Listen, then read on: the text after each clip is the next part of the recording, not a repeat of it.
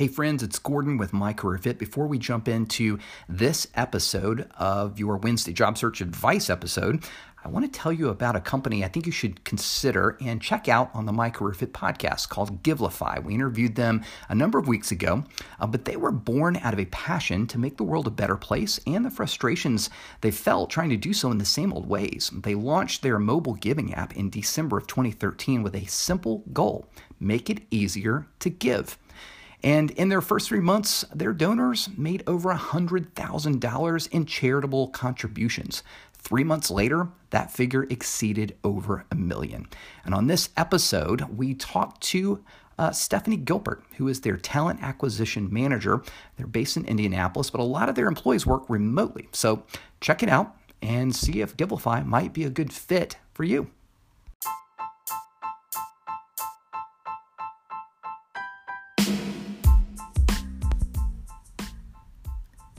Okay, welcome back to the My Career Fit Wednesday morning job search episode. Of course, every Wednesday at 6 a.m., we are dropping valuable and hopefully insightful information for you to help you as you are looking for a job, looking for the next career, maybe even pivoting your career. So what I wanted to talk about today was personal branding. Now, if you've followed me or followed My Career Fit at all for any length of period of time, you know that I'm a big proponent of personal branding. So I want to talk about that, but I want to talk about it in a much broader context. I have a connection on LinkedIn who ran a poll recently this week. The question was around, what do you want to hear more about in terms of job search and, career advice and that kind of stuff? Was it either like resume advice or personal brand? And only 33% of people were interested in personal branding. And it's my opinion, if you're not placing your personal brand before the resume, you've got it all wrong. So here's the deal. Your traditional resume fills out all the details and answers specific questions about your level of expertise, where you worked, systems, processes that you've been a part of or overseen or really worked within, literally like all the detail down to your address, your phone number, and your email. To understand personal brand, you have to understand, brand from a commercial or consumer perspective. When a company wants to market something to you, they think about that process in 3 stages: awareness, consideration, and then finally the decision stage where, a buyer decides to make a purchase or answer some kind of call to action. I mean, think about your own process when you go looking to buy a product or maybe you're looking for a service. You are aware of your need, and then you start to consider the options, and then somewhere along the way, you finally make a decision. Employers think about this as well when they want people to actually come to work for their company too. They call it talent attraction or employment branding, and they have a whole recruitment marketing strategy built around that. So they're creating awareness, not about just their jobs, but their company, their mission, their vision, their values, what they're about, what their culture's like, what it takes to be successful there. Why should you go to work for them? So they are thinking about it the same way. So how does that apply to you and your personal brand and you as a job seeker? Before I answer that, you have to understand this fact. We all live in an attention economy. You, companies that sell products and services, and recruiters and hiring managers. And this amounts to the basic idea that human attention is a scarce commodity these days. I mean, think about all the things that demand your attention: family, kids, friends, work, personal issues, the internet, social media, etc., right? Attention is an essential resource, and you and I have only but so much of it to give. A recruiter barely has time to provide like 8, maybe 10 seconds or more to a resume, especially when there are so many applications coming in at once because of the pandemic. And they have meetings, and they have a boss, and they have people they work with, and they're getting up and going to get coffee, and maybe they're taking a lunch, and they've got phone calls and interviews and more resumes coming in through the door. So they're getting hit.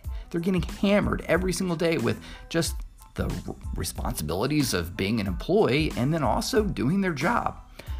So as a job seeker, you have to go where they hang out and spend time, and you have to create awareness around your expertise. You've got to get their attention. So how do you do that? Well, so companies do it all the time, and the way they do it, if you've been following social media for any length of time, is through personalization.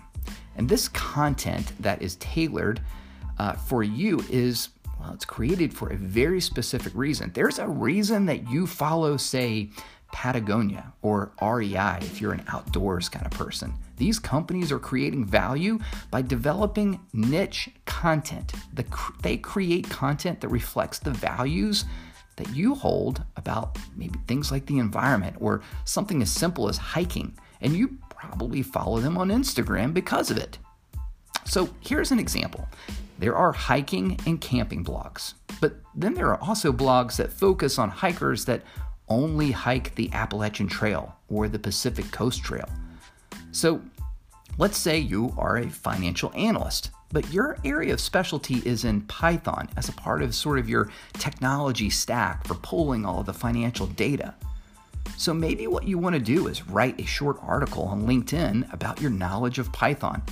Create posts on LinkedIn about finance information that a recruiter or a headhunter or even a CFO might read. Write an article on Reddit. This is your brand, and that's an example of how you create awareness at the very top of the sales funnel, the same way a sales rep might do when they're selling software to their clients. Some other hints that I'll share with you are, when you share that article that you wrote, share it with your network and ask them to share it on their platform and share it with their own network. It's going to help you begin to create awareness around you and what you do, but help you create even a broader network of people that you can reach out to and connect with and maybe find a job. Remember, most people find jobs through connections and networks and referrals, not just through job advertisements. Maybe create a website using Wix or Squarespace. You can do that for free and share that information. If you really want to push the envelope, try posting content 8 times a day on LinkedIn. Make authentic posts.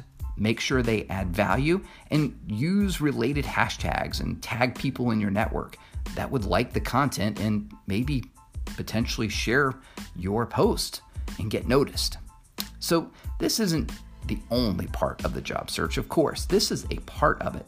If you think about it in the same way a big company or an organization thinks about their own marketing strategy for creating awareness around themselves and what they have to offer, and apply that to yourself, maybe you'll be able to open up the can a little bit, open up the door, get your foot in there.